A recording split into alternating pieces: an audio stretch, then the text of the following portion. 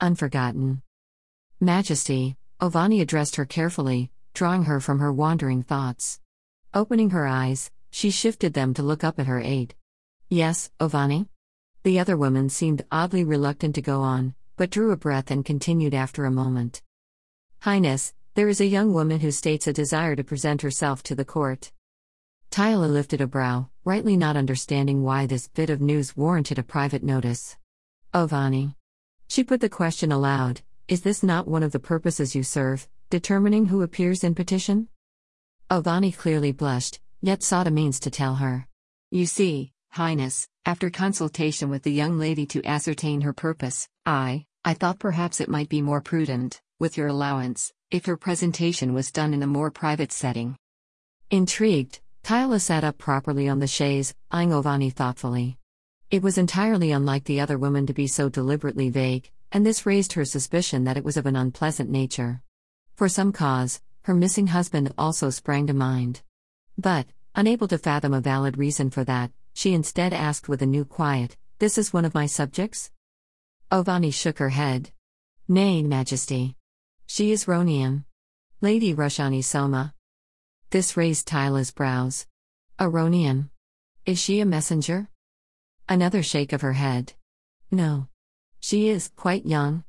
I do not believe her business to be official in any capacity, Highness. In fact, it seems rather personal." Tyla was not certain she liked the sound of that.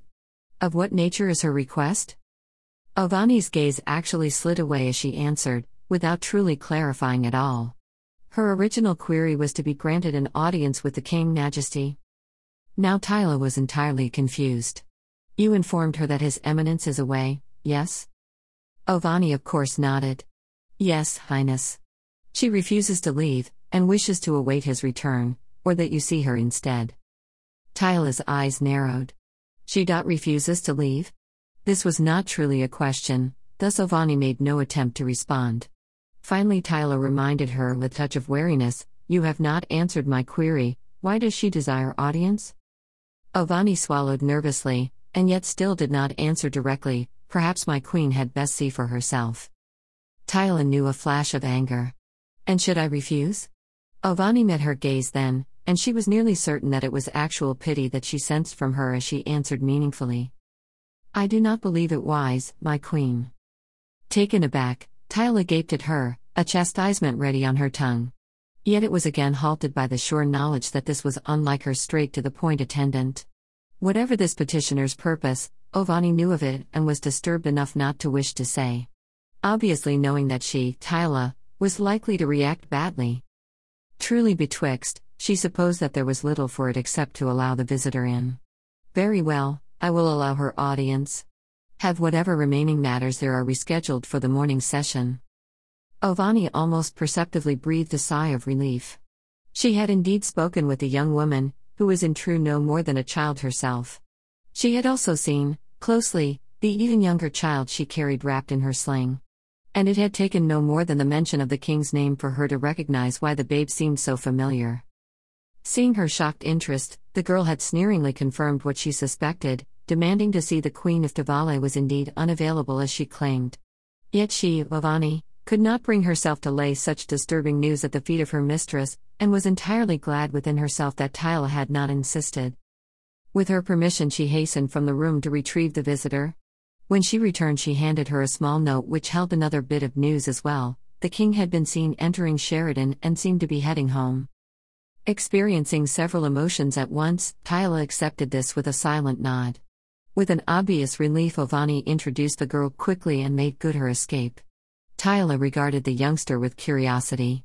Thankfully, she was far too young, she prayed, for what she had first suspected to be true, that here was yet another lover Tavale had known before returning to Nubia, come with some outrageous demand.